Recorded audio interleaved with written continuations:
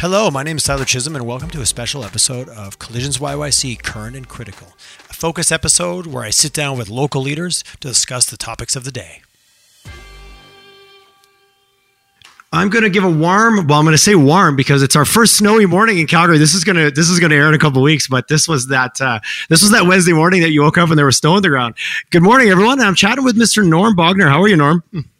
I'm excellent. How are you? I'm really good. Thanks for coming on the show today.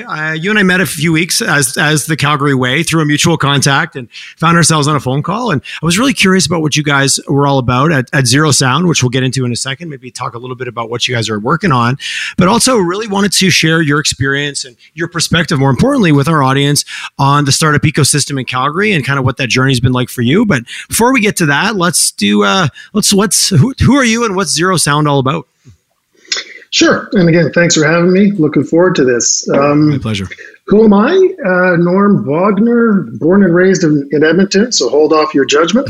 But lived and worked globally over in Europe for a number of years, based in Munich, 5 years, IT strategy consulting, back in Vancouver, and then the prodigal son almost returned home and been in Calgary for the last coming on 10 years. Okay.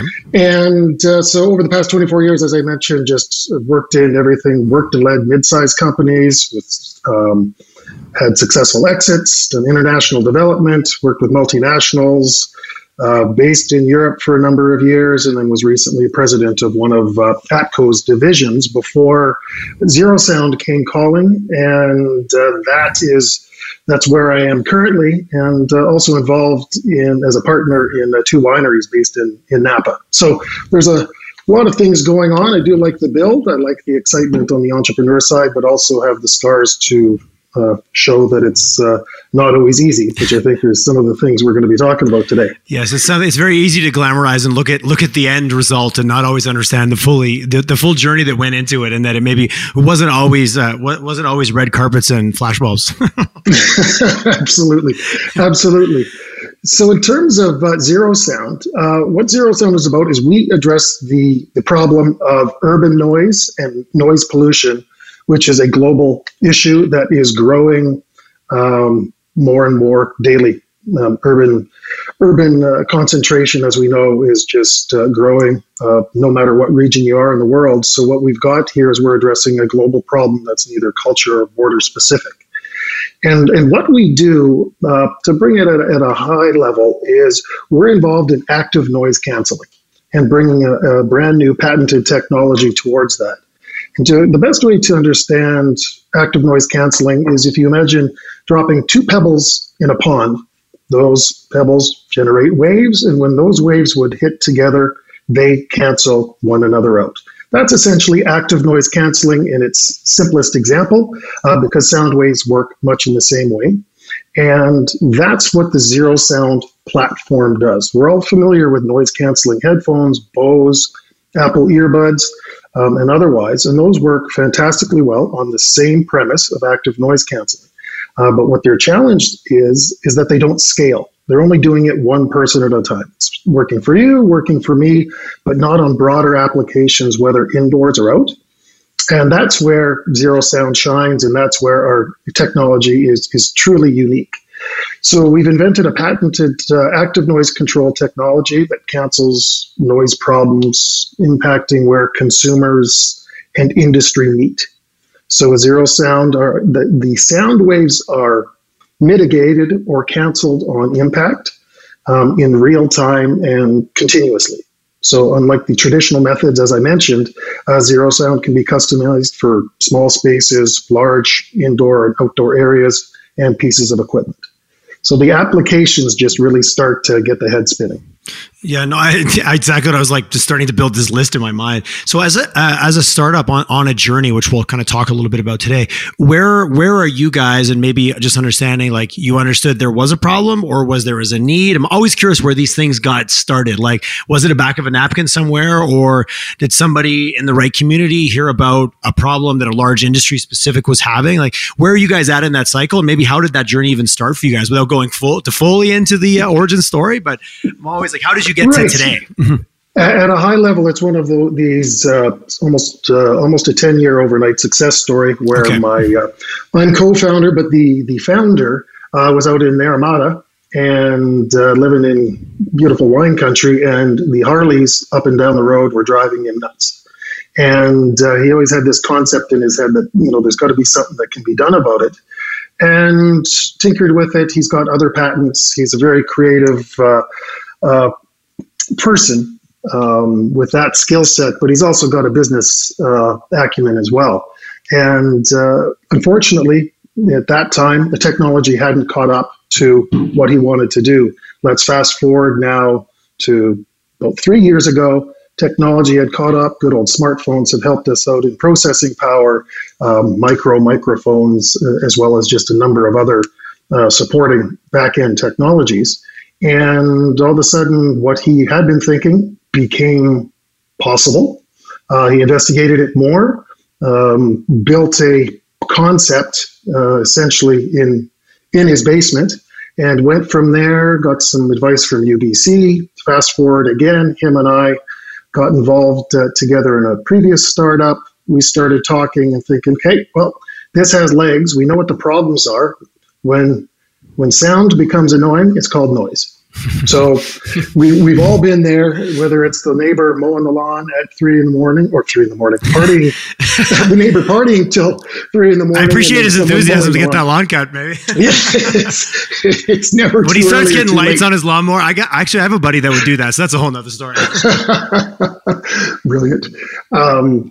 So that's, we went to SAIT and had third-party validation of this concept that we could actually do everything that we had intended. And we worked with their ARIS lab, and they validated the technology works, the concept works, and that brought us to kicking off Zero Sound.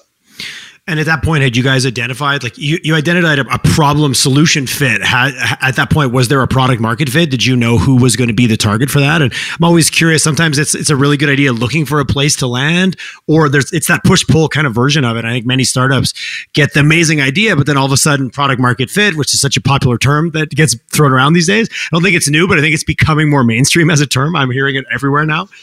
That seems to be that's a sneaky. That's a tricky beast, just to oversimplify it. Yeah, and you're 100% right in terms of chicken and egg on that one, and I really think that is situational, if that's a cop-out comment. But I think in our case, as I refer back to the head spinning comment, there was just so many applications that we could identify. Take a screen window. Conceptually, we can make a screen window that you can look through, see through, but it won't let the noise through. That was initially where we were talking. But let's skip back to some reality here. Call that the iPhone 5 or 6, and we hadn't built the iPhone yet. So that's where we backed up, looked at a more simplified market focus where it just needed to work. It didn't have to be pretty. And that's where we targeted. So we targeted the industrial segment, which is already on its own quite large, but that's where the needs were across the board. And as I said, the look, feel, and the otherwise didn't matter as much. It just needed to work. So that's where our product market fit started. Interesting. Okay.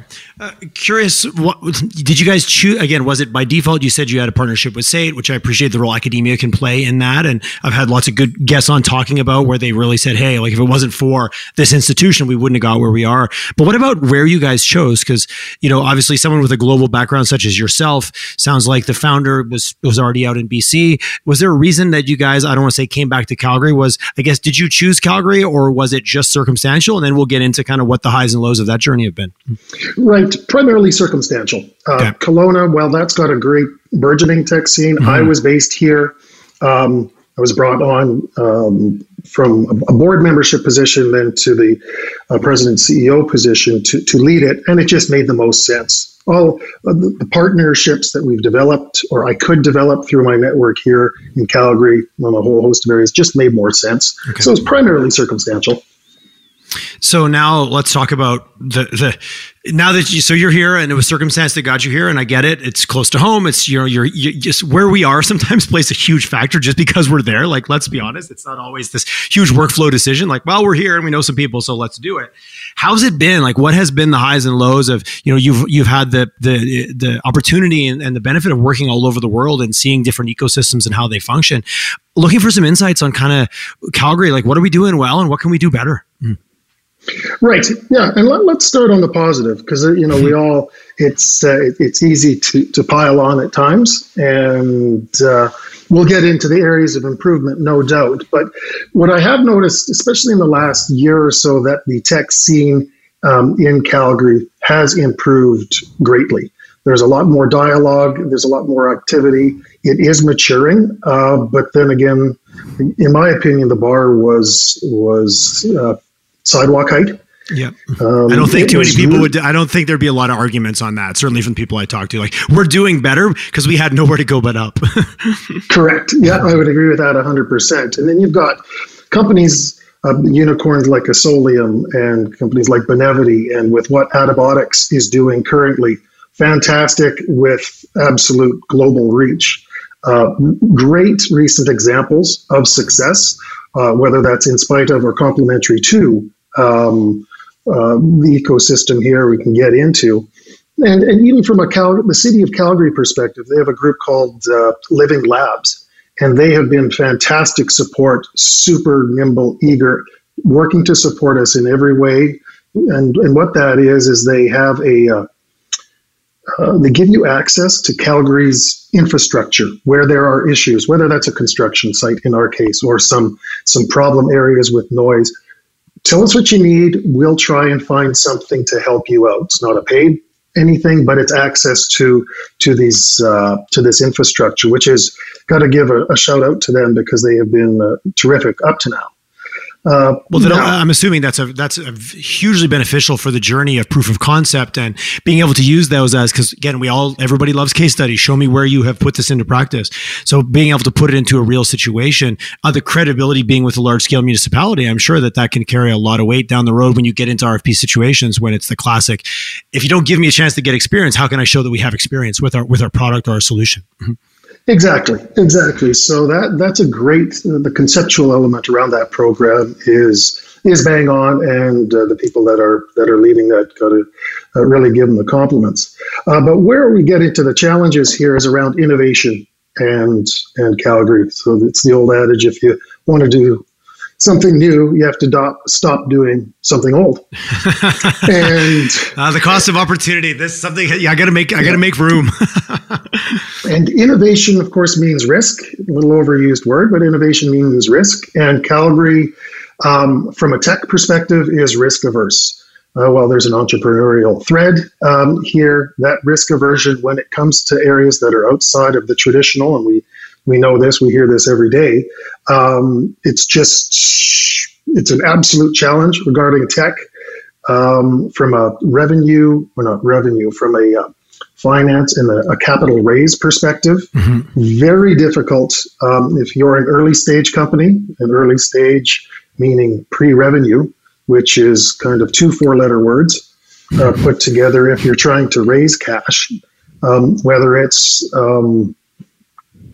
angels, otherwise, or some more sophisticated investors come back to us when you've got annual recurring revenue, $500,000, $1 million. And if it's a government program, show us your last 2 years, have 2 million ARR, and we would be happy to come in and help you out. So there's the valley of death there in the pre-revenue company is an absolute, more than a valley, it's a chasm, at least in our experience, of trying to raise funds to get the company to the stage where you can be at revenue. This is product development. This is refinement. You can work to de-risk as much as you want or as you can, but without those funds, it's a slow go.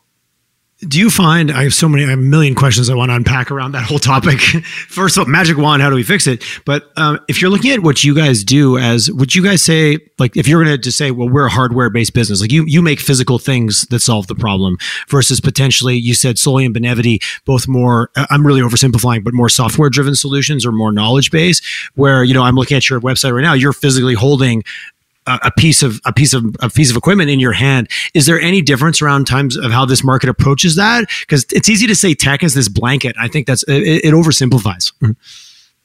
Right. In our case, we're a hardware and a software platform. So for our concept to work with our custom panels, we're measuring the sound waves coming in. So we're capturing that data, goes through our algorithm, and then our algorithm tells our custom panel to produce the anti-sound waves to let that to reduce that noise. And so with that, there's the custom hardware, but there's also a software solution. And if we extend that, we have a SaaS model based on the data that we're collecting. So getting back to your question, we hit, depending on your audience, we hit the hot button. People love hardware. Yes. If it's software and a SaaS model, yes and yes. We cover that, and it's been interesting. Bit of a chameleon over the last year and a half, where everyone wanted SaaS. Now it's backed off a little bit, where they would like a combination of a hardware and a software play. But then again, it also just depends on who you're speaking with. Yes, the ultimate, who's my audience, who's in the room. And from your experience being in other markets, and I'm assuming from a Raise perspective, you guys as a group have tapped into other markets outside of Western Canada, maybe outside of Canada.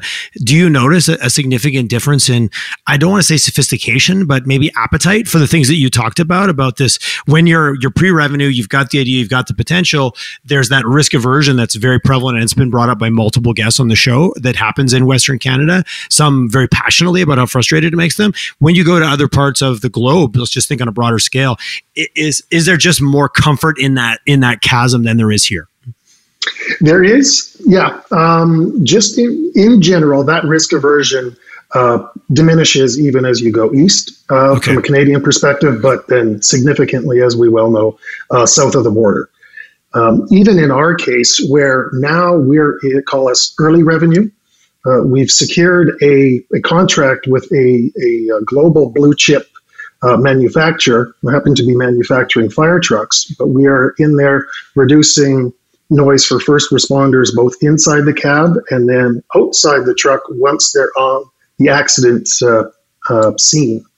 And even with that, with a global blue chip, ratable revenue, we're going to be standard equipment in all of their production going forward. There was still that was still considered, back to the context of Western Canada, it's almost a feeling of still a little too early. And when you think of how much do you need to de-risk, you cover IP, tick, globally covered, done, blue chip client, done, ratable revenue going forward.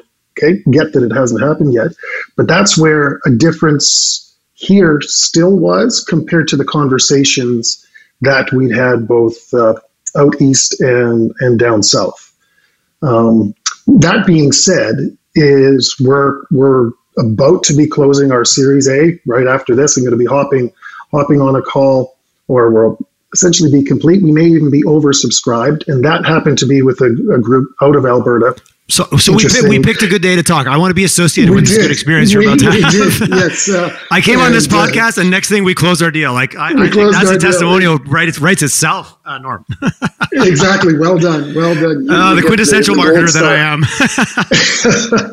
Yeah. So it's neat that it came around full circle. But back to your question, it's the appetite for openness and the appetite also to be somewhat more predatory is also there. So there's, it's a balance, but let's not kid ourselves. You got to understand that even if you have a smaller piece of a bigger pie, you got to have this money to move forward, and you need the growth capital to do it. And this group that you're talking about, obviously we're not going to get it, we won't get into the details. Was this a group that you had known throughout, like over a period of time, and finally they were ready, you were ready? Or is this also a challenge of just getting in the right, like, I guess, how many conversations have you been able to have? And are those rooms easy to get into, but it's hard to get the funding? Or is it even hard to get in front and get the audience? Got to say, across the board with the concept as Zero Sound, because it is so simple to grasp, it wasn't difficult to get into the rooms. There was the difficult to understand how that could be monetized for some groups, or they simply, given the stage we were at, were asking very significant amounts as if we were just starting out. So that was a very interesting balance. Now that you ask, I hadn't really thought of it that way, but that was a very interesting time after we got the Rosenbauer contract around the fire trucks. That opened a lot of doors, certainly, but then that became almost a negotiating position of, well, you've got that, but you don't really have anything. When 2 months before, you got to say, secure your first client, and you're great, come back. It's a bit of a dual.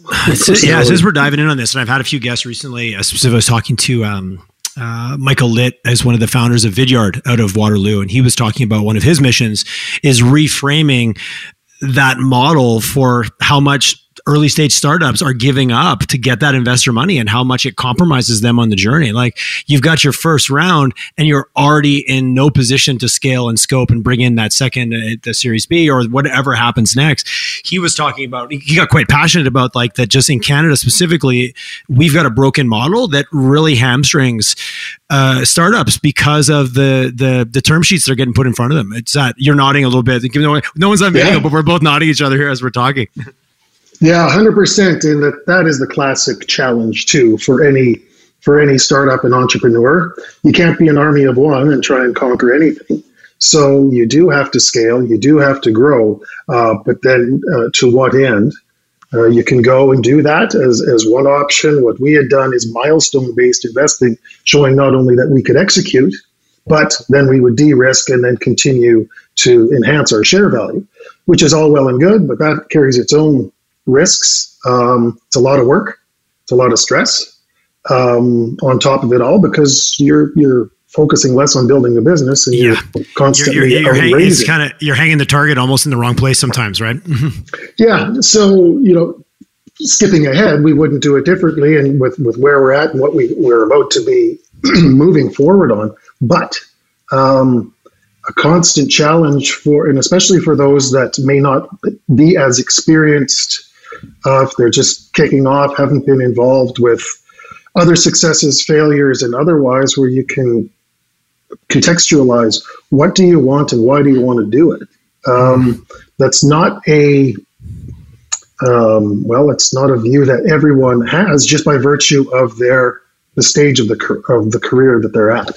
Yeah, no, you're so excited. It's so easy to get compromised at that point based on lack of experience or kind of being so focused on the idea. And all of a sudden you take a deal and don't even realize. It almost feels like the artist who signs the record deal too soon. And then, there's many movies been made out of that kind of scenario. It feels similar in some ways, a weird comparison maybe.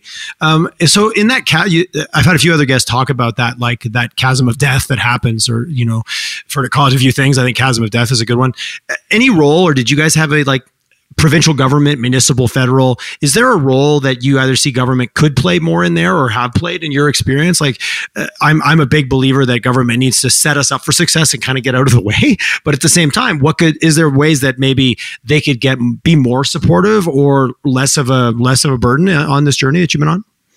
Right. And couldn't agree with you more. We can't ask, father, mother government to solve the problems for us. No. Set up the right environment and get the hell out of the way.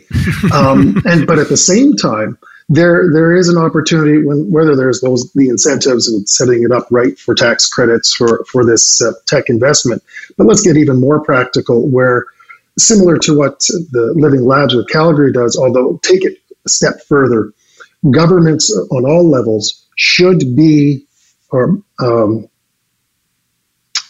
to say mandated, let's just use that word, but they should have programs whereby they are the first customers for these companies, proven. They don't have to go out of their way for things that aren't applicable. But be that first blue chip client, be that credible. And now you can say when you go out to the greater markets, we've already got a government. Okay, that's a huge check mark. And programs like that would certainly help. And frankly, it would just help government and procurement on their own, because just look locally for a problem that you're having. Take Stony Trail as an example. Huge problems with Stony Trail right now on the ring road and noise. It's all over the media. It's all over in terms of complaints, not only from the construction, but from the new sections of road that are opening and bugging neighborhoods. Us reaching out, and now we're working with those groups to work to identify and provide a solution where there really weren't any effective other solutions. A great example of win-win locally. Everyone in that whole scenario couldn't be happier. Again, let's extend this, that we do move forward. Conversations are early, but it's a great example of how you can look locally, and many times there's a solution right here that just needs a little bit of a leg up, and then the world's your oyster. And what a good news story in a town or a province that needs every good news story we can get our hands on right now. Yeah, 100%. So from a customer or go-to-market perspective, have you that your first customer, are they based in Canada or are they abroad? Are they just curious of where, because obviously it sounds like the world is a little bit potentially your customer in terms of the industrial applications for this thing. Right. And how we got to, it may be interesting for context here, how we actually got to, you think, fire trucks. That's a weird and oddly niche market, which, correct, it is weird and oddly niche from where we were going. But we had, through our network, direct contacts to the largest manufacturer of fire trucks in North America and also globally. They're based out of Minnesota, actually. And so, but they cover off the US and Canadian markets there. So that's how we got into that, the first responder side. And there's a whole segment around emergency services that is incredibly underrepresented and underserved. And so that, where we have the natural ins, will just go and grow from there. And once again, these issues are not specific to the US or Canada, but they are based in the US. But that said, we've got a strategic partnership with a group called CGen that are building micro-modular data centers out in Okotoks, also global applications, 2 local companies partnering together, industrial equipment, construction, as I mentioned. So, that's where we planted our flag from a North American perspective, but with the application of our technology, at least, the solutions are very similar, wherever it is globally or whatever market that is.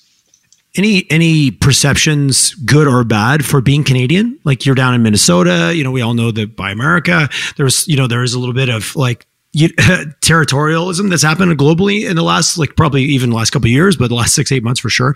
Was there any perception issues, good or bad, of where are you guys located? Calgary, first of all, where is it? What's a Calgary? Did you have any of that? I'm really oversimplifying, but it's come up with other guests that sometimes it's an advantage or sometimes it's just oh, you're in Canada. Okay, we get that. You guys are really friendly, easy to deal with. Okay, we're good. Has there been any of that when you've been out there, especially, someone who's traveled or worked globally that you have? Is there any perception of being based here that's been a plus or a minus? Let's go with the from the challenge perspective. Is we are our own best kept secret.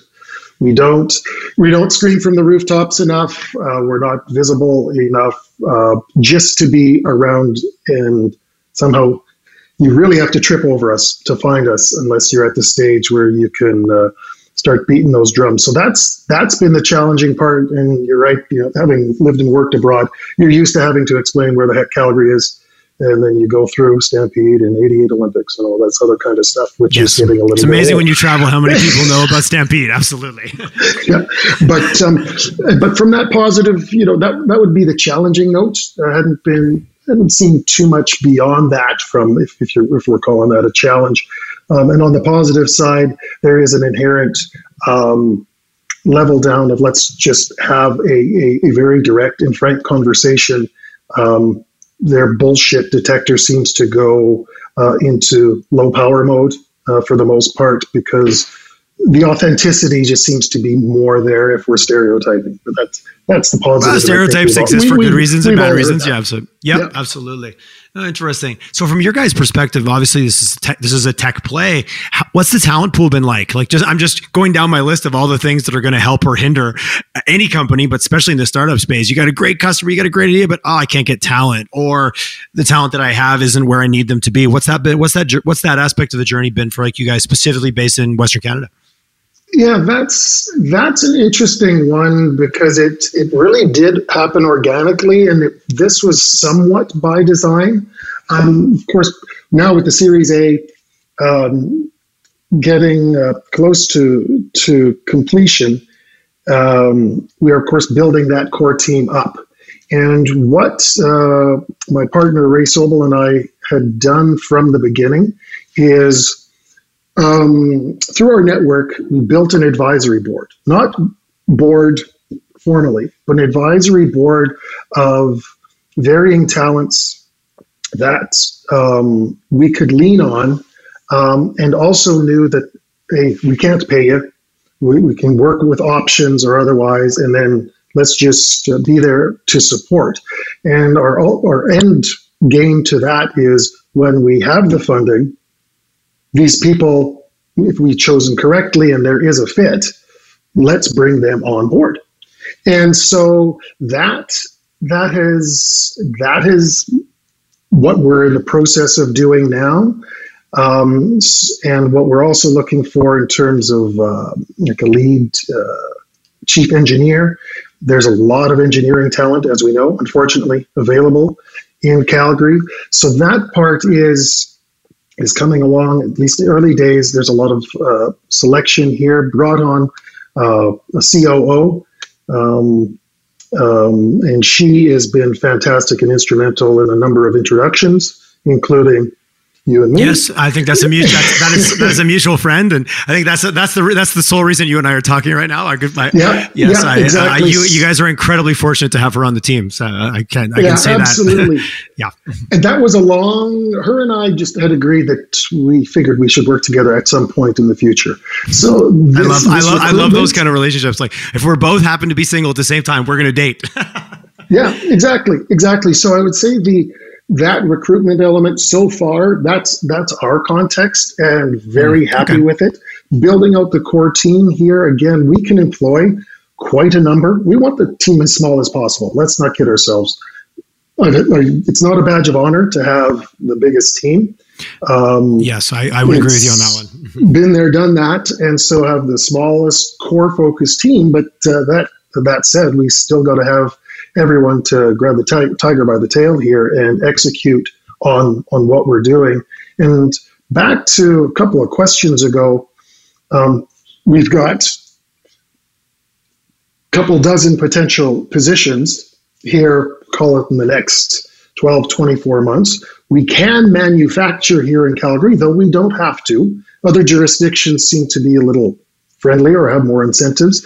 There's just a bit of a lack for the lip service that is going on from an economic development perspective.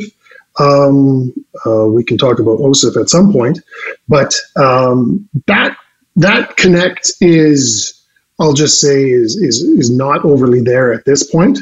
And that, whether that's a negative comment, or maybe that's us not presenting our story adequately enough, sure, that could be on both sides. But I would just say, I've heard this from others as well, that companies that are at that transformational point like ours are just, it's still difficult to get the right attention. You're not the first guest who's brought that up. So, hey, you dropped it. It needs to be talked about. OSIF, has that been an experience for you? Have you gone through that process? Is that something that you guys were involved in and it didn't come to fruition? I've had specifically Rohit Joshi from Bright Squid on talking about the work they did with OSIF, and he was very candid. They got there in the end, but what they got there wasn't what they started off. It was a 2-year project. Like, it was quite arduous. Like, he came in and just was very honest about the journey that it was, and it sounded like it could have been a lot better. Right. Yeah, and from our experience, it was just a non-starter. Really, end of sentence. You're too early. Maybe come back to us again at just an unrealistic time perspective. And I understand that they're going through some internal restructuring and otherwise, and great, because that program 100% needs to be restructured and work to support. They're, for what it's set up to do, or at least for that mandate, I know of no groups that I've spoken with, and I'm very active in the community, that have had that positive experience with them.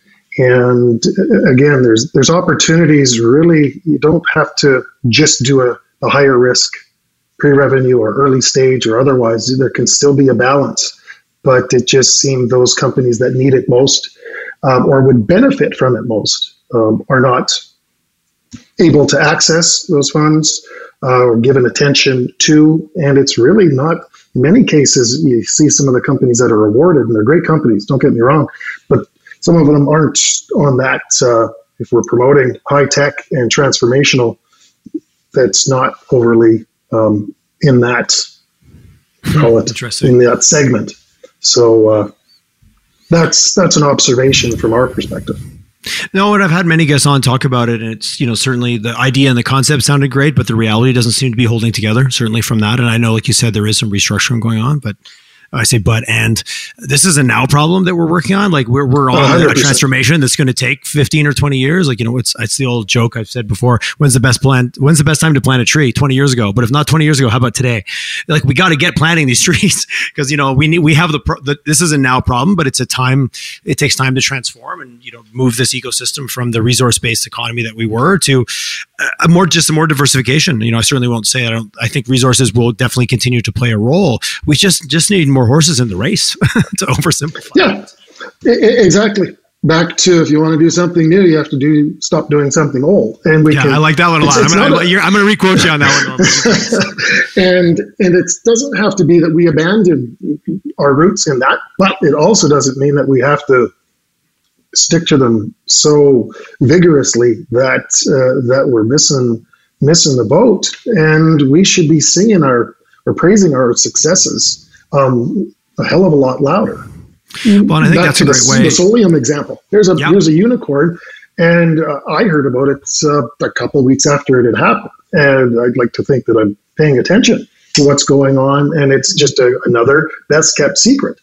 There's some great green shoots that are coming here, and with those, it's that self-fulfilling prophecy of local people who've done well that want to stick around, create another, and foster more similar companies like that, without just being a mosaic of incubators that we have now, which is also part of the challenge.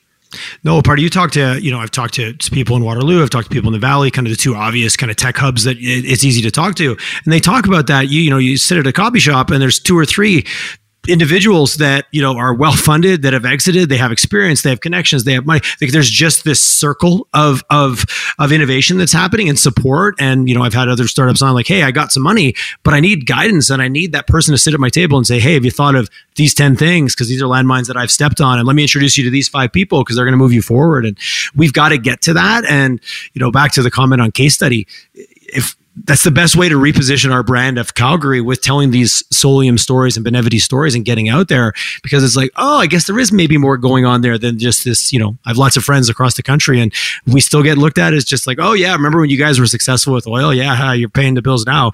It's just a weird little kind of, your successful neighbor is now all of a sudden goes bankrupt, and you kind of like it. It's not productive. No, exactly. And then when you've got take the antibiotics back to it, CNBC top 50, and the Ontario Teachers Fund just investing another significant amount. And then these guys are absolutely going places and growing and just breaking the mold. It's there's one, then there's two, then there's a third, and then all of a sudden we get some momentum. So there's the positive around it.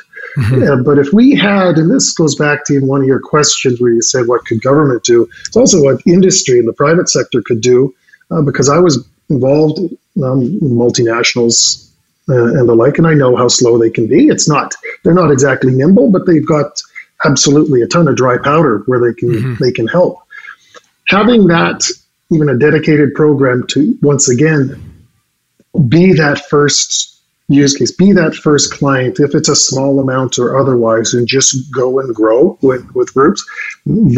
Some of it is happening, but it's also an incredibly difficult, and I've been on that side, so I know, it's an incredibly difficult internal sell in many cases. So that's, if anyone's listening on that front, in the larger companies and corporations, that small program really can transform a business like that, because it just opens a door, and then it's about merit. Does this thing work or does it not? Mm-hmm. No, if it doesn't, very quick, easy. When it does work, it's a built-in innovation ecosystem for the larger companies. Great. They don't have to go and invent internally, because that's slow. And there's just another win-win. Well, back to core competencies. If you look at these big organizations, what they do well is risk mitigation. What they do well is process. What they do is just, this is the way we do it. And then you take a startup, what they do is the opposite. It's test and learn, fail forward, like whatever buzzy terms you want to throw at it.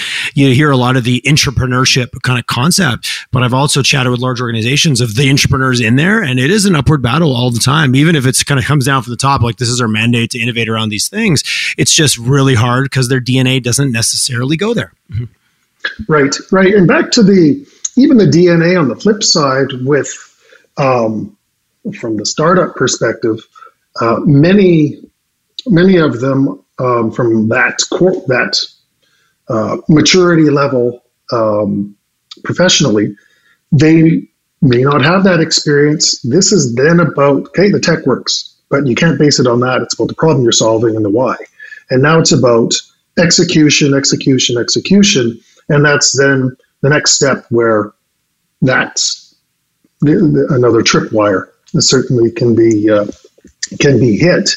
And I have noticed I guess that goes back to an advisory board concept, like I said, which worked extremely well for us, and it continues to do so. But I've also noticed and had some good conversations with my network very recently, where more and more the outsourcing of C-suite talent, or the placement of C-suite talent more on a temporary basis up until the company is at a certain stage, and then do they continue or do they not? Just heard that percolate a lot more lately, and certainly the concept is there. It goes back to also leveraging some of the successes of groups locally, where you can cherry pick groups that normally you couldn't afford necessarily, but are willing to go ahead and do that and contribute. Of course, it's not all altruistic. They'll do something. It's still going to be win-win, but it was an interesting trend that I'd noticed lately. The advisory board concept versus the traditional board of directors concept, I've run into that a few times, and I've been invited to sit in on just a few, even younger companies. There's a generation coming that looks at that very differently, of like, yeah, I want to surround myself with these people, and that willingness and openness to be at the table, like in a more of a less formal, but like you say, it still could be a win-win, and that's fine, versus just altruistic and I want to make the world a better place. But that it kind of reduces the barrier of the risk of making it too formal too soon, right? 100%. And too many have seen in my past, they're passing out board seats like poker chips, and it's not going to serve anyone well. And that's a significant risk for them. There are the predatory sharks. Anyway, there are the sharks out there that can see that as a means to an end. So it's just another thing. That's where some of the positives around incubators or these groups do certainly help to get that advice and out there. But it's, again, from a practical perspective, a lot of times it's a little bit too late and something's already been done. Interesting. From a community, and this kind of ties a bunch of it all around. From a community standpoint, do you find, like, is it inclusive? Is there a sense of abundance or a sense of scarcity? You mentioned the concept of predatory, and I chatted with Danielle Torrey when she was at Startup, and she's like, so many people come in, they're like, I'm scared to share my idea. She's like, well, if you don't share your idea, you're not going to get feedback on how you can make it better. But that community sense of like, let's get together because there's a sense of opportunity and abundance, or is it a little bit more scarcity where people are worried about that predatory risk and then keep their ideas a little bit closer, which sometimes can keep them in the dark too long? I don't know. What have you had experience with that, with specifically the Calgary community and how it operates? I'd say our experience has been very open in so many cases, and that may be just by virtue of whether it's personal network or comfort. You're 100% right. Too many times people hold it too close to the vest, and then, well, what's the point?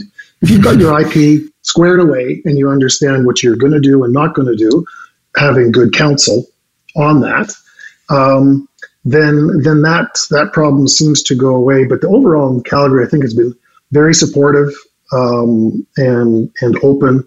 Meeting people last year, you go to the Banff Venture Forum, which is a lot more local. We happened to win that one, by the way. That's why I'm throwing it in. But people are just just open, and it's a lot of fun. So give it. That's the overall vibe, I would say. Okay. But you've got which is positive. I'm happy to hear. I'm happy to hear that. That's kind of the vibe I've been getting. But the whole point of the show is providing the audience with different perspectives of things that maybe you know about or you've heard about, and you've got it's another way to look at to turn the coin around. Mm-hmm. Yeah, and on that, there's let's go back to this pre-revenue stage. Mm-hmm. Within that stage, it's its own continuum. It could be Tyler and Norm on the back of a napkin saying, okay, well, let's do this. And we're pre-revenue. Or it could be a company that has IP sewn up, orders pending, and the product isn't quite ready. And that's different. So that also comes with how open are you based on your success. If you're too early, it's a bit of a stage element, I think, also from that perspective. So those that are holding it closer are probably a little bit younger. That's it. Yeah, I love how you that was two very extreme. Like, well, both those stories you gave were technically pre-revenue, but very, very different in terms of how much is the sell and how much is maybe substance versus that whole side of it. A little, because it is a little bit of a sell, right? You're still selling an idea. You're just selling it with just how much substance you have behind it or not, at what stage you're at, all qualified as pre-revenue. It's good to look at it that way, because you think, oh, that's just the idea stage. No, technically, it's still pre-revenue. Yeah, and we've had to say that till we're blue in the face, and now I lead with it.